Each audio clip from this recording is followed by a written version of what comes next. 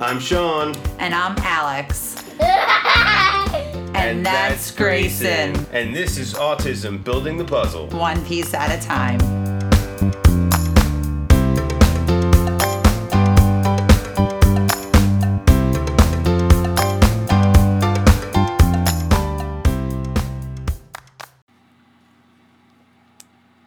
Hello and welcome to Autism Building the Puzzle, One Piece at a Time. My name is Alex and I'm your host today. Today I'm going to be doing an episode all by myself without Sean. I'm a big girl. No, I'm just kidding. So today what we're going to talk about, since we did, just lose our fur baby, Savannah, we are going to talk a little bit about Savannah and Grayson's relationship throughout the last 5 years. So I thought it would be a good tribute to her.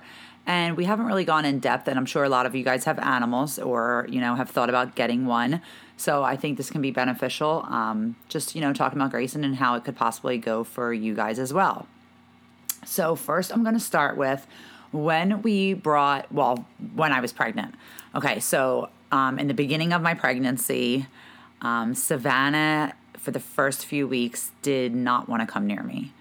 And I felt absolutely horrible. I thought she was mad at me, and I was like, I'm so sorry. But she just was kind of distant, so it worried me a little bit of how she was going to be. Then as time went on throughout my pregnancy, she became more attached. She would lay on my belly, and she just was connecting more. It's neat. I have a lot of photos, actually. If you go to buildingthepuzzle.com, we did a couple of blog posts from a father's perspective and through a mother's eyes. And we did a couple posts on there about Savannah, and you can go and see the photos on there, and you can see her laying on my belly. That was during the time that I was pregnant. So then it became time for us to go to the hospital and have baby Grayson. So what I did was before I went to the hospital, I bought her a whole bunch of toys so that when we came home with the baby, I had those to give to her and she didn't feel left out. I never wanted her to feel left out, and that was super important to me. And, typically in families when they have a child come home and a new baby, the dog kind of falls by the wayside and the dog just kind of declines, and that's usually how it goes. For us, though, she was equal to my son. I treated her the same.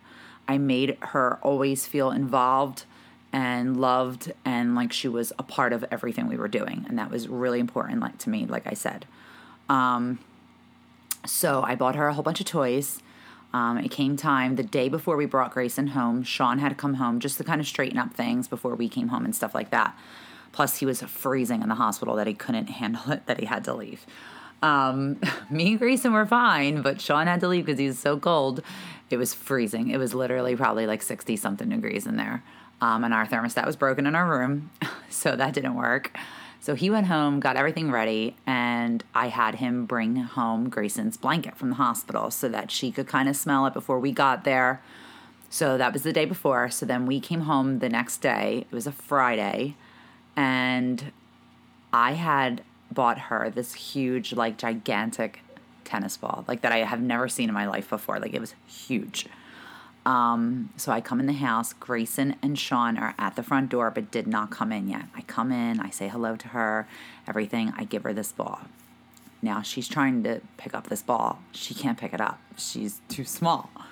So she's chasing this ball around. I can't get her to stop. Sean looks in the door and he's like, babe, you have to get that off of her. She's going to end up having a heart attack. I'm like, oh my God, I can't believe this is happening right now. So I could barely get the ball off of her. Finally, I get it off of her. I hide it. She's looking everywhere. I caused a little problem there. So then they come in and she smells Grayson, everything. She's fine. Everything goes well. That night, within a few hours, we take him into his bedroom, and I'm sitting on his glider. We have a glider in his room and an ottoman. So I'm sitting there getting ready to breastfeed him at home for the first time.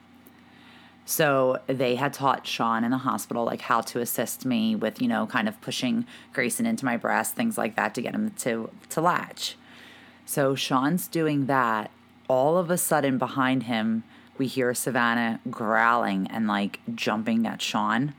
And I'm like, oh my gosh, when he was pushing Grayson into me and Grayson started crying, he was like lightly guiding him, but Savannah didn't understand that, and she thought Sean was hurting Grayson. So she went to go after Sean. So she was already being protective over Grayson, literally, as soon as we brought him home. So that was amazing to see. So I thought, okay, at least she's protective over Grayson and not like threatened and attacking Grayson. Like she's trying to attack Sean. That's perfect. So I knew it would work out. So then as time went on, she was fantastic. If Sean was holding Grayson and laying down on the couch, like not sleeping, but just laying there with him, cuddling him, she was right there on top of Sean too, wanted to be right next to Grayson. She was always a part of it. They were my two kids, She was just as much as my child as Grayson was to me. Some people, or some of you may not understand that. Some of you might say, well, it's just a dog. But she was more than that to me. I was very attached to her. She was my best friend. And she is the first person that, the first thing that came along that I had to really take care of that depended on me. And, I got her really young at 5 weeks. So it really did pave the way of me being a mother later on in life, because I had to bottle feed her. I had to burp her.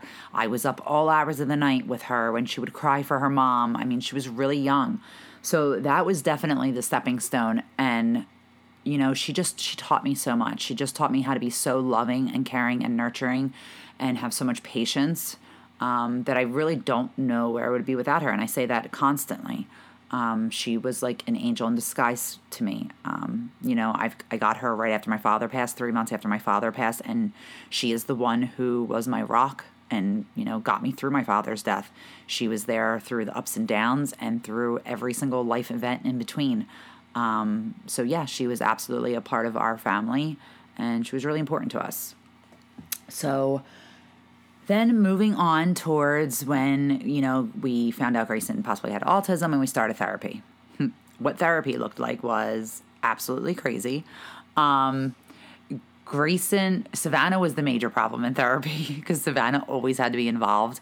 And some of you might say, well, why didn't you just put her in a room? Because then she would have felt left out, and I didn't want her locked up during therapy. Then I let her out, and then she's aggressive towards Grayson because, he's the reason I'm putting her away. I didn't want to create any of that animosity between them two or between her and either one of, me or Sean. So during therapy, if we were doing anything, puzzle, anything we were doing, you name it, she had to steal something. So she would steal a piece of the puzzle or a ball or anything. And what would happen is if she took a puzzle piece and her tooth marks got in the puzzle piece, Grayson would lose it. He could not stand the imperfection.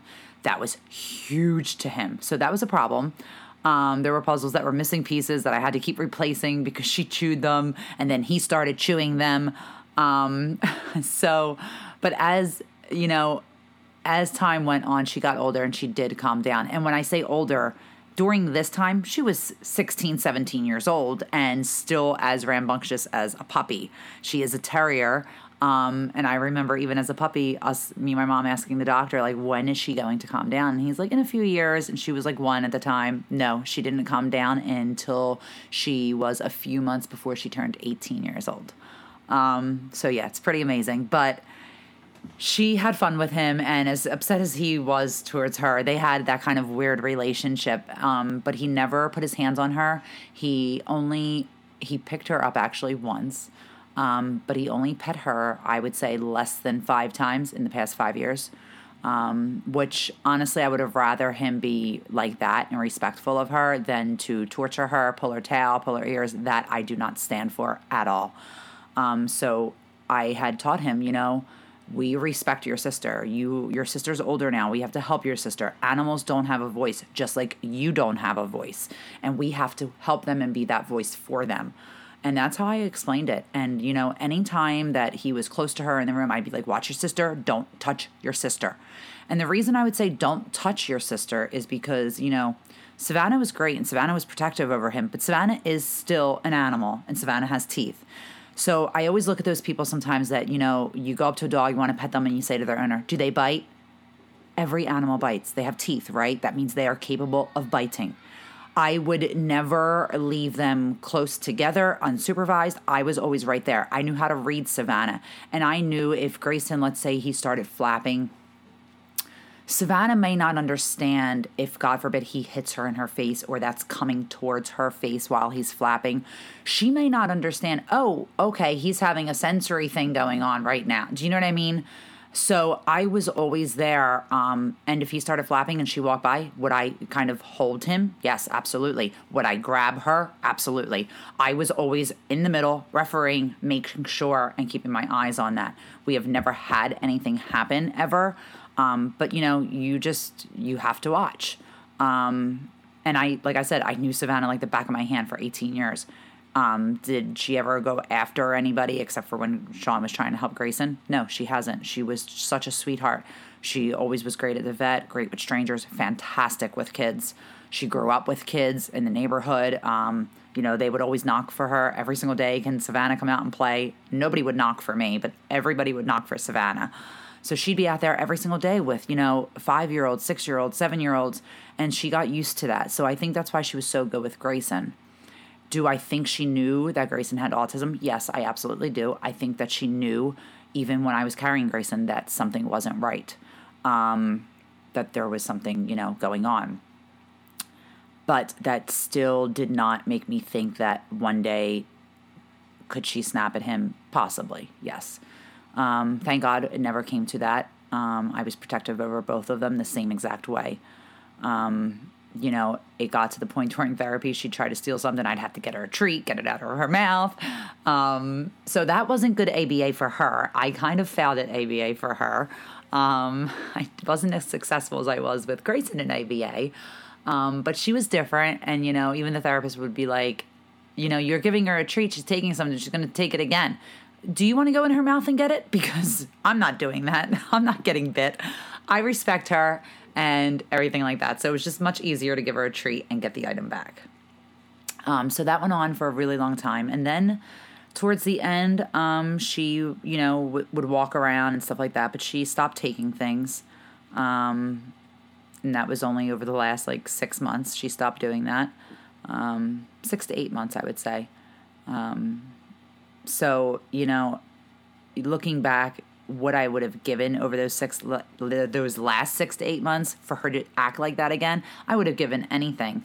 Because, she was getting older and she was starting to decline. And that was very devastating to watch, honestly. And being involved with her so much myself, I knew she was declining, but did I really know? I'm not really sure, honestly. I think that it became my everyday life and every minute of my life. I started sleeping on the floor. She took over Grayson's bed. We put Grayson in bed with Sean. Me and her took over Grayson's room pretty much. And, when she started going into the dementia the last month and a half, 2 months, and had a lot of spinning and things like that at night, it was difficult. I never complained about it once, though, because I knew one day I wouldn't have her anymore. And I always appreciated every moment of everything I did with her, whether it was good or bad. I thought, I guess this is better than nothing. She wasn't suffering, so it wasn't time to have that quality of life discussion yet, and the vet didn't think it was time either. At that time, she was still really healthy. Blood work was great. Everything was good. And then it just became, making adjustments around here. We had a lot of blankets on the floor. I had to go out then and buy a lot of rugs, and there was a lot of, it was almost like we were baby proofing again, but we never had to do that with Grayson. So it was really different. When she would spin at night, what I eventually did was I cut up pool noodles that you use, the styrofoam ones, and I put them all around our woodwork because she would spin and sometimes she would fall into the wall, and I didn't want her damaging her head, her brain. So I would put those all up so she had cushion. And it was just me and her. Sean helped out a lot during that time with Grayson. I was still very heavily involved with Grayson over those last 2 months and doing therapy every day, but I was also busy with her and running her to the vet for fluids for the kidney disease every other day, and it was a lot. But Grayson was fantastic with her, and she was great with him. If Grayson was running up and down the hallways, she knew, okay, I need to stand to the side, and she would just wait for him to go by. Then she'd walk. He would walk around her. He was very respectful of her because constantly I'd say, watch your sister, pay attention. You have to walk with your head up and your eyes open. You have to watch her because, I didn't want him to stumble. If, God forbid, all 45, 50 pounds of him fell onto an 11-pound dog, that would be a problem. So I was very protective of them both. And the same with Savannah and, Grayson. So that was pretty much therapy. That's their relationship. But the only time that I had said that he picked her up one time was we were in the middle of therapy. ABA was when we had just started ABA. And when she would go up on our sofa, she started using Grayson's Mickey chair to get up on the sofa. So she would use that as like a stepping stool and then jump onto the sofa. Well, she started walking up to the Mickey couch. She stepped her front paws on the Mickey couch. Well, Grayson goes behind her, and Grayson grabs her body. And I'm sitting there like, oh my gosh, is he going to throw her on the ground right now? No, he placed her real gently down on the ground. She just walked away, and she never even turned around to like snap or see who had her or anything. She was so used to me picking her up constantly. She just went with it. It was so calm. But I told him, don't ever do that again. Don't ever touch your sister again, because I had to stop those things then so that he didn't think, oh, okay, I can just move her and pick her up whenever I want. No, we don't do that. So I was really cautious with those things, and he never did that again. I think, and the last thing I want to talk about is when we had said goodbye to Savannah. The 2 days before she passed, Grayson knew something was wrong because me and Sean were in Grayson's room literally the whole time, and he would come in and out, but we were in there majority of the time holding her. It was peaceful. It was, it was hard. I really do think that she was really scared to die. The 2 nights before she passed, it was Wednesday night. We slept literally face to face, and every time I opened my eyes, she was staring at me. I don't think she closed her eyes once Wednesday night. She just watched me all night long. And then Thursday night came, and I stayed up and I watched her all night long as she slept. And I kept my hand on her heart and her chest to make sure she was still breathing, that I didn't, I wanted to be there for her. And God forbid she passed in the middle of the night. And I sat there and I stared at her all night, and I didn't close my eyes once. So it's pretty crazy that Wednesday she watched me all night, and Thursday I watched her all night. And then Friday came, and, she started passing Thursday night, and we didn't think she was going to make it through the night, Thursday night to Friday. Friday came, she woke up, she slept very peacefully Thursday when I watched her. She woke up Friday, and at 1:27 p.m. Friday is when she had passed. It was very emotional. It was very difficult. I think a part of me is still in shock, honestly. I'm so used to her being here that I think a part of me still thinks that she's here in a way, because I think in my mind I'm just like, oh yeah, she's in the other room sleeping, kind of. It has hit me, but I don't know if it's really hit me or if I've just kind of pushed it off a little bit, honestly. It hits me a lot when Sean does his overnights working. That's really hard for me. That's really lonely for me. And it's just so crazy because, like, at night, even last night, when Sean and Grayson were sleeping, sorry, I sound so emotional right now. When Sean and Grayson were sleeping, I was out, like, in our hallway, dining room area, and that's where she would spin at. And, I just look around and I think to myself, wow, like, I had the lights on exactly how they were on when she was here. I would leave some lights on, and it just the whole environment just takes me back to the nights we would be up together. And those times are the saddest for me. Sorry, I don't mean to cry, guys. And I don't know why, because it was only like that for like 2 months out of her whole entire life. But my mind just keeps going back to those times because it was just constant care. It was almost like taking care of a person at a nursing home. But she wasn't suffering like that. She would have sundowning, so she would spin like anytime from like 4 o'clock on, but it was mostly like in the wee hours of the night. And I would pick her up a few times, and then she'd want to get down and spin again. And that went on like 3-4 times. I'd pick her up. And then, the 4th time I'd take her into bed and say, okay, let's try to settle down. And she would settle down and we'd sleep. But it was difficult. And, those are the moments that I really struggle, though. Just looking around at her hair still everywhere. And it's difficult. It's very difficult. She was a one of a kind to me. She was like my soul dog. And yeah, part of me just can't believe she's not here anymore. But when she had passed, actually, Grayson did pet her, and he pet her so gentle. it was almost like he's been petting her the whole time. He was just so nice to her. And some of you might be saying like, oh, you let him see her, when she passed. Yes, because this is a part of life. And Grayson doesn't know anything about this part of life at all. He's never been to a funeral. He's young. But I felt like it was important. It was important for him to know, sister's not going to be here anymore. I'm not going to just hide it like something didn't happen and sweep it under the rug. I am the complete opposite of that.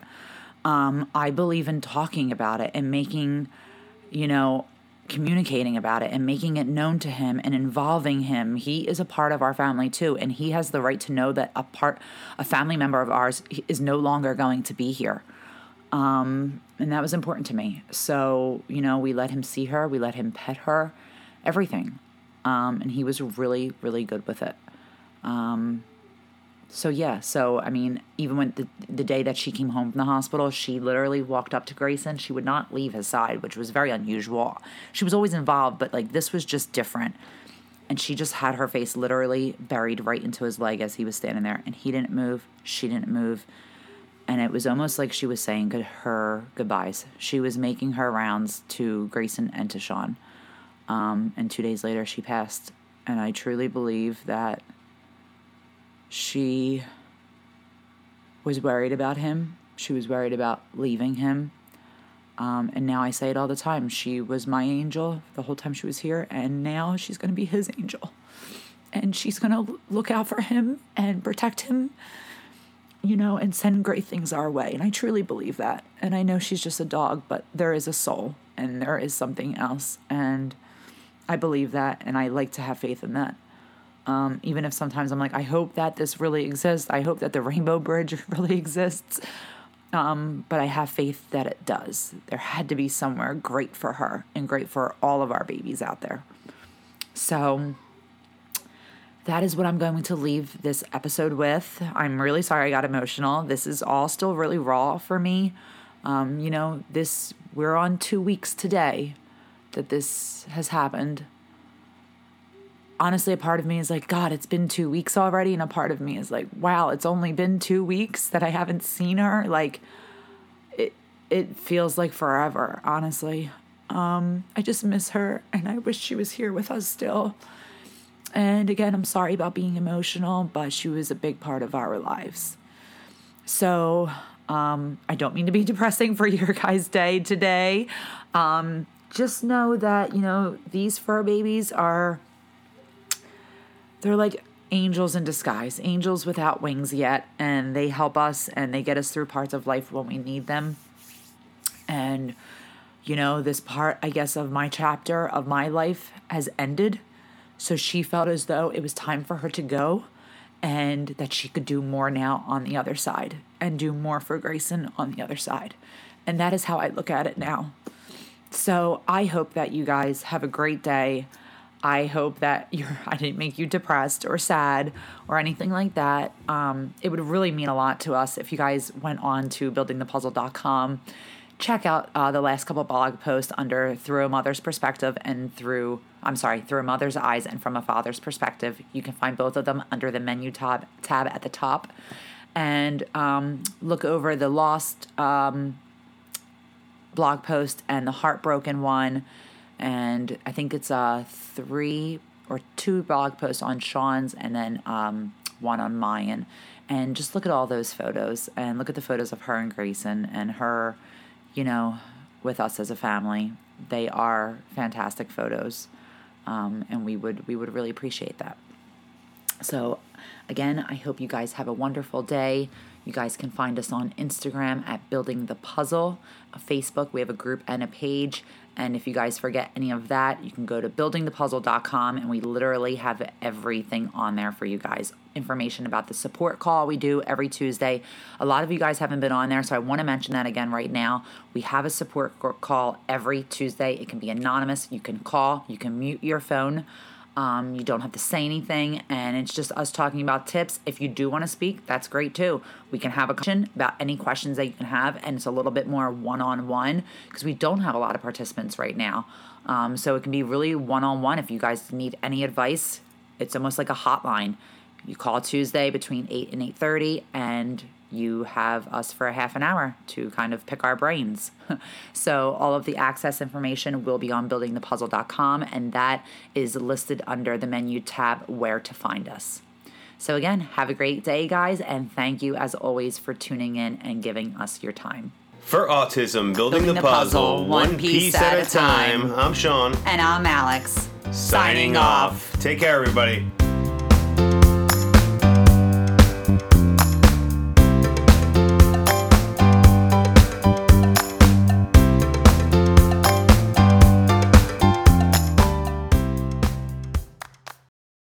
Here at Building the Puzzle, we understand how difficult and challenging it can be for parents with autistic children that have communication delays.